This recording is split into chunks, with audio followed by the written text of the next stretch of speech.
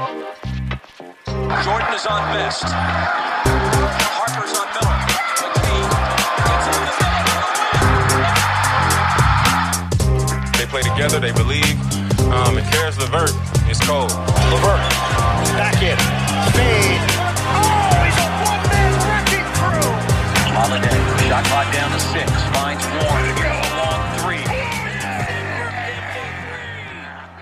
Welcome to another edition of the Indy Cornrows podcast. This is an episode of Pacers After Dark. Really psyched to be joined by Derek Kramer, also known as iPacers blog on Twitter, of great acclaim and fame. Derek, how are you doing today, man? Or I guess tonight, I should say. But it'll be you know what? Whatever. Today, tonight. It starts with a T. I'm doing great. Whether it's the morning, evening, night. I hate the ESPN website; just automatically auto-plays videos. But yeah, I'm good. I was gonna quote the Truman Show there, but then the ESPN kind of messed me up. But it's all good. I've actually never seen the Truman Show before. I've heard it's good, but I've never been like the biggest Jim Carrey guy, to be completely honest. I mean, if you don't like his like crazy zany stuff, like that's more of a contained, good acting Jim Carrey. I recommend it if you ever want to dive into one. But Well, I'll have to check it out then. Well, speaking of things that are crazy and zany and a little bit two-sided, that was the game tonight. I mean, Pacers lost, obviously 114-113 to the New Orleans Pelicans, end up splitting the season series, and they dropped to 12-11 on the year. I think regardless of what happens below them in the conference, they're going to stay with their current seeding because, Cleveland lost tonight, and they were, I think, just below the Pacers, so it should be the same seeding. I think we were tweeting each other back and forth a little bit, and you mentioned that you were going to reach out to me about doing the podcast at the end of the third quarter. I was thinking the same thing too, and then the fourth quarter started, and it actually changed around a little bit. But first, I just want to start. Let's talk about some of the positives. Get that out there right away. This was the best game of Goga Batase's career. Pretty unequivocally, he was fantastic tonight. I mean, he looked better than a backup center tonight. I mean, he played a little bit more than backup minutes, but he was just, all in all, the best way to put it is he was really damn good on both ends. Yep, completely agree. Like that three that kind of took that weird bounce and trickled in, like really got him going offensively. He made a bunch of great challenges at the rim, especially against Zion, even though he got a couple foul calls. But you can't complain about Batase's performance at all tonight. He was great. A big part of the reason they were in the game at all. Yeah, most definitely. I mean, the fact that he was just taking the threes was huge. He took 4 tonight.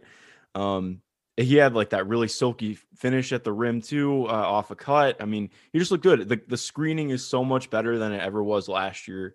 And it's even more consistent than it's been throughout to start the year. I also think it's just kind of remarkable looking at, like, obviously Goga's pretty big. He's 6'11", probably like 240, 250, somewhere around there. Not completely filled out yet. But that just makes you realize how freaking strong Zion is, because he sent Goga flying like 3 or 4 times. Again, you could obviously bring up, well, maybe they shouldn't have been fouls, but I don't know. I think the last one looked like a pretty clean block to me, but I get it. But again, just Zion is just so freaking strong. Yeah, it's one of those, like, those calls could go either way. Yeah. But you love that he was there, like, in those plays every time. Like, that's the biggest thing. Like, he was contesting Zion at the rim, and yeah, Zion's ridiculous, and he broke the goal in the most boring way possible, apparently. Yeah, exactly. Other than Goga, I mean, looking at the rest of the bench, Justin Holiday was not the bench, but he closed out with the bench. 7 of 13 from 3. To close out the game, I mean, he was just hitting everything on that run. Obviously, the Pacers went down 18, so that's when it felt like the game was just kind of over at that point.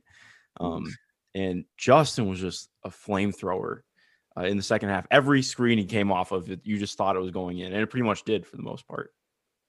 It's he got it going against the Bucks with the bench unit too. Obviously it didn't. They never got anywhere close in that game. But he's only shot well with the bench group the last couple games. It's I miss my old role almost. Yeah. So it feels like it a little bit, yeah.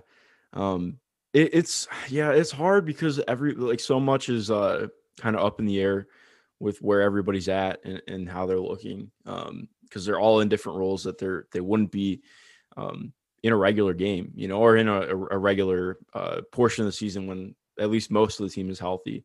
So it's been totally just messed up in that way. What did you think of Aaron tonight? I have thoughts on Aaron. Obviously, only finished 3 of 10 from the field, but I thought in that fourth quarter, I thought it was pretty good.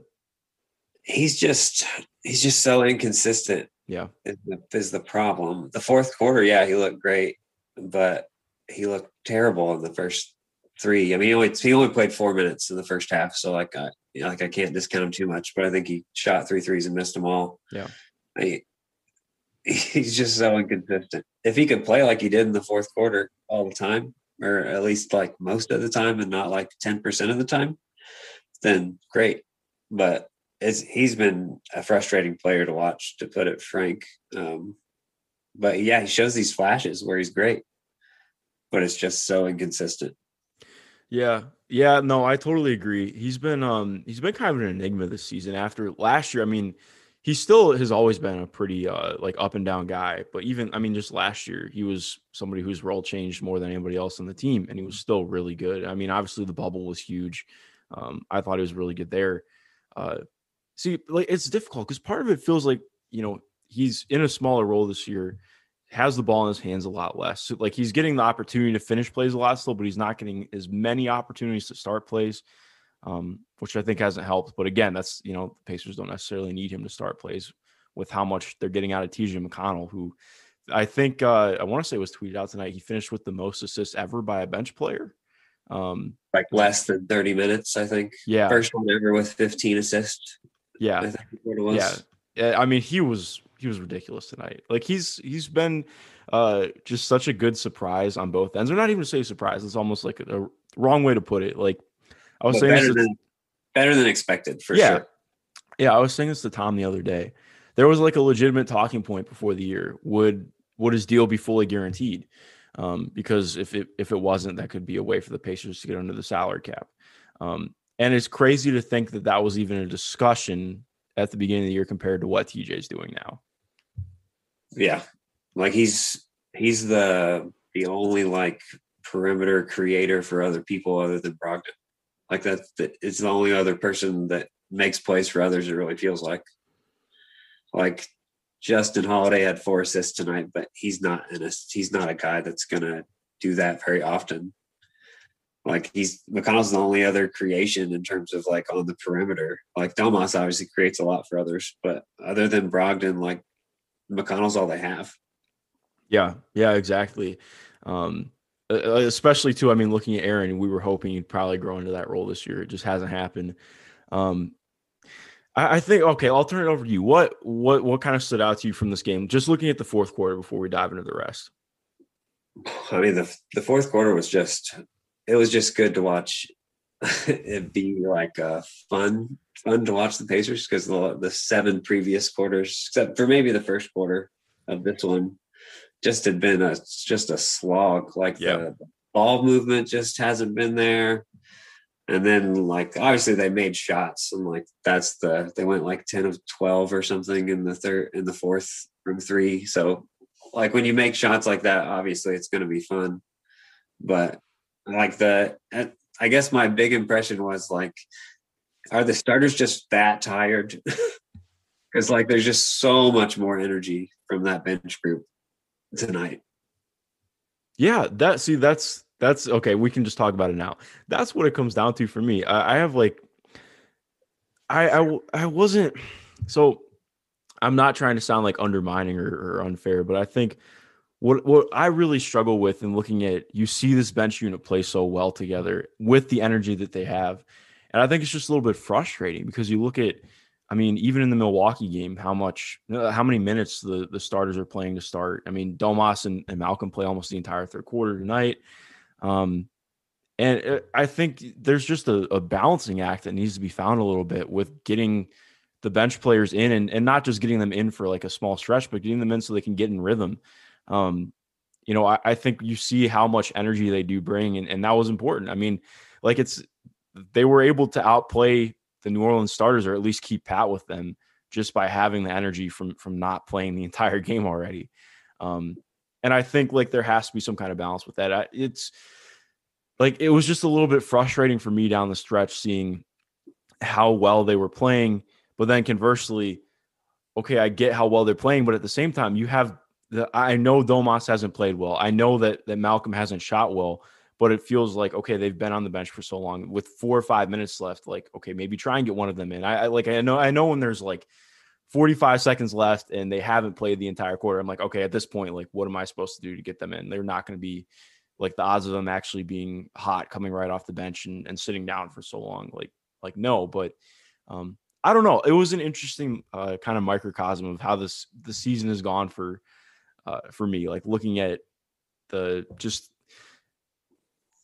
I'm trying to think of the right way to put it. Like, I mean, Nate obviously talked about in the post-game press conference how important it was, how hard the guys were playing and working, and that they earned the shot. But like, I think my point in looking at it is that, I mean, if they earn the shot tonight, then why aren't they getting the opportunity to actually play in more meaningful stretches during the game? I don't know. I think that maybe that's an unfair way to look at it, but I think that's kind of what it boiled down to for me tonight. No, I definitely agree. You can look at Aaron Holiday in that regard. Like maybe part of his struggles is he just hasn't played enough minutes to get into a rhythm consistently. Because once he played that longer stretch in the fourth quarter, that's when he looked better.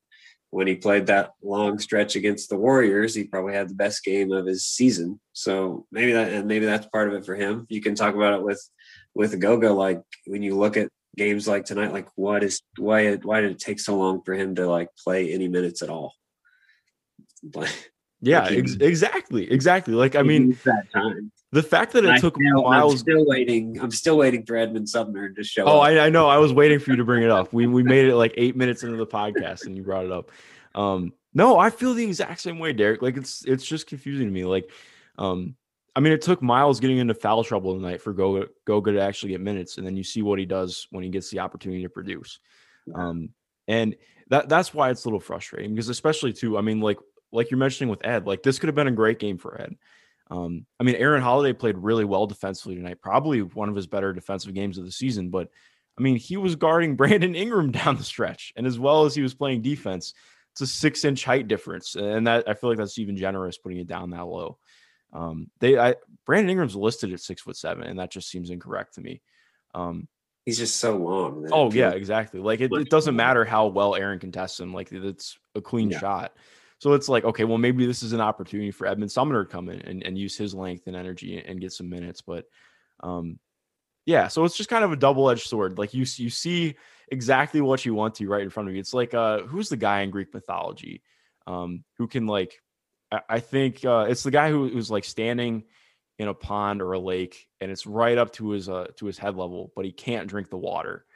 So he's just like constantly thirsty. I can't remember. It's I don't remember which Greek mythological story it's from, but that's how it felt tonight. I felt like we had the water right up to our necks. We were not allowed to drink any of it because we just saw the tantalizing potential of the players on the bench in front of us. I don't know the Greek mythologies, that story. But yeah, that's a very good analogy. Yeah, it was just I don't know. I'm interested to see how it plays out. I also was like, I mean, Jeremy Lamb was probably the best starter tonight, other than Justin. He took 6 shots and had 17 points. Exactly. That was the guy who I was mostly confused that he didn't get back in at all. He was playing pretty well defensively, I thought. Was one of the like pretty much the only guy who was able to get his own shot going out of the starting group, and he didn't close. And even like, I mean, he was 3 for 3. First of all, I mean, his 3 ball just looks so good this year. He's like almost 50, 40, 90 if he shoots like just slightly better from the field. Actually, after tonight, he might be in it. But I mean, he just I was confused why he didn't play more, but man, it's a weird game. I don't really know what to take from this game moving forward. Okay, I had to look up the Greek mythology thing. Is it Tantalus? Is that the guy's? I think it was Tantalus because it's tantalizing for him. Yeah, there we go. When you first started talking about, I was like, I thought you were going to go with like some narcissist thing. Oh yeah. What I knew. That was the only one I knew with like a guy looking in the pond. So I had to look it up. No, okay, sorry about that. No, you're good. Oh, I'm sorry. just No, you're good. I interrupted your thought. No, that was perfect. You know what? Screw it. Let's just talk about Greek mythology. I don't know what to take from this game. I'm not sure. Like, I have so many thoughts on it. Obviously, I mean, do you think that part of what was going on in the first half is just from the overload of playing time for some of the starters, or not even just saying overload of playing time is maybe the wrong way to put it, but just, I mean, you can tell that they were gassed. Like, Domas is out there, plays almost the entire third quarter before he gets pulled for Goga. And you could just see, I mean, the last 2 minutes of him being out there, I mean, he's just absolutely tanked. I mean, he was getting completely beat up on the inside. Steven Adams is so good as a post defender. Like, that was one of the things that was frustrating too. I mean, as the ball movement kind of wound down, we ended up with a lot of Domas with 4 out, getting in isolation on Steven Adams. And as good as Domas is as a post-up player, that's not great basketball offensively for him or for the Pacers. It's asking a lot of him to try and beat up Steven Adams one-on-one. And then, I mean, having to come down and defend Zion on the other end, like, he was gassed.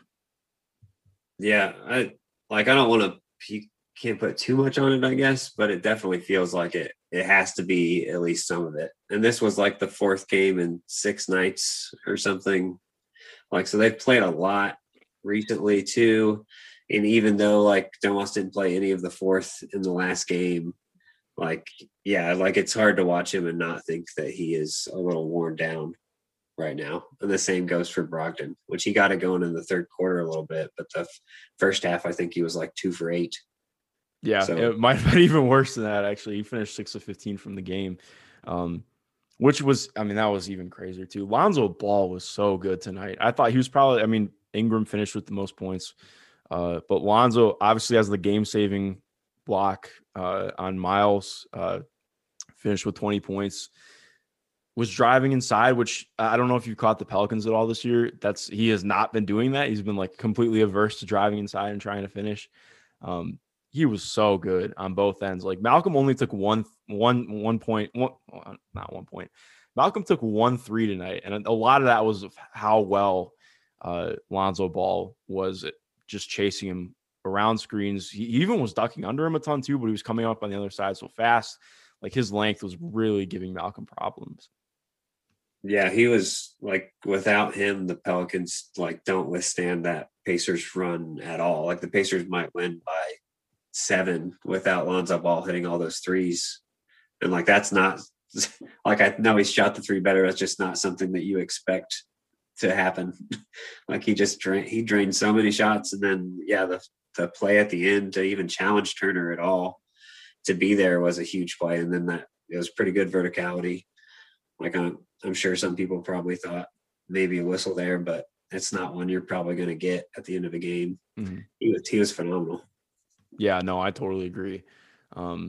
It's hard too, because like you watch it and in the moment you're like, oh, that's a foul, but then you actually watch it and you're like, no, it's not. It's like, it's almost perfect defense. It's something that if Miles got called for it, we would bitch about it. So, you know, it's just one of those. It's a basketball play, I think is the best way to put it. However, JJ Redick 100% traveled and then jumped into Goga, so I don't want to hear it on that one. Yeah, like there are definitely calls on the other end where you could say similar with Goga going up. So, but you know, it's at the end of the game. They usually don't call it. It's fine. Yeah, it's a level-headed way to approach it. Don't leave it to the last play. Yes, exactly. Don't get down by 18. That's a good way to put it. I appreciate that mindset. What other kind of takeaways did you have from the game tonight? Oh man, like honestly, I'm glad that the bench just gave some positivity to it, because it was, like I said before, it was just such a slog, and like the ball movements just really breaking down the last few games. I did like the beginning of the game. It felt like they made a concerted effort to like get other people going. Yeah. Like the first play of the game was for Lamb. The second play of the game was for Miles. And like both of those guys like combined for 5 points in the previous game, but they were like barely involved. Like it was, I think Lamb took 5 shots against the Bucks. Miles took 3. Before the fourth quarter, Justin Holiday only had 4. It's like none of those guys like even got a chance. And like I'm sure some of that was just the way the Bucks were defending them, but like they just had no rhythm at all. And like the offense was just Domas or bust, and sometimes Malcolm, and mostly bust against the Bucks. But so that was one other positive. Like I thought they made a concerted effort to try to get more people going, and it worked in the first quarter, and then kind of the wheels fell off there in the second, and they got outscored 30-18. Yeah, no, definitely. It's kind of interesting. One of my thoughts I've had, I need to actually, pull some stats to try and back it up, but just in watching and watching this team for the last 2 years, it really feels like when Domas is just individually scoring and he's not necessarily I don't remember how many assists he had against Milwaukee. It did not feel like a lot.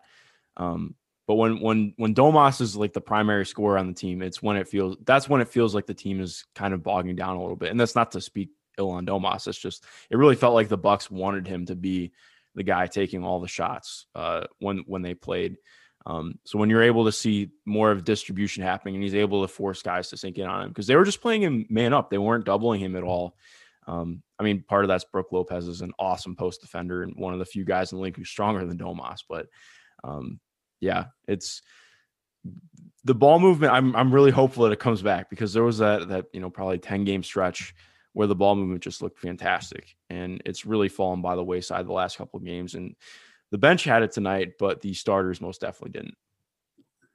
Absolutely. And and like Domas, yeah, he's great. He has a very, very good chance to make his second All-Star team in a row. But if he's ISOing all the time, as like good as he is, like that's not probably what you want to do all the time as an offense. And he took advantage against the Bucks of them giving him some open looks, and he got a career high, but he took the most shots he's ever taken in his career. So hopefully he does score a career high when he takes the most shots he's ever taken.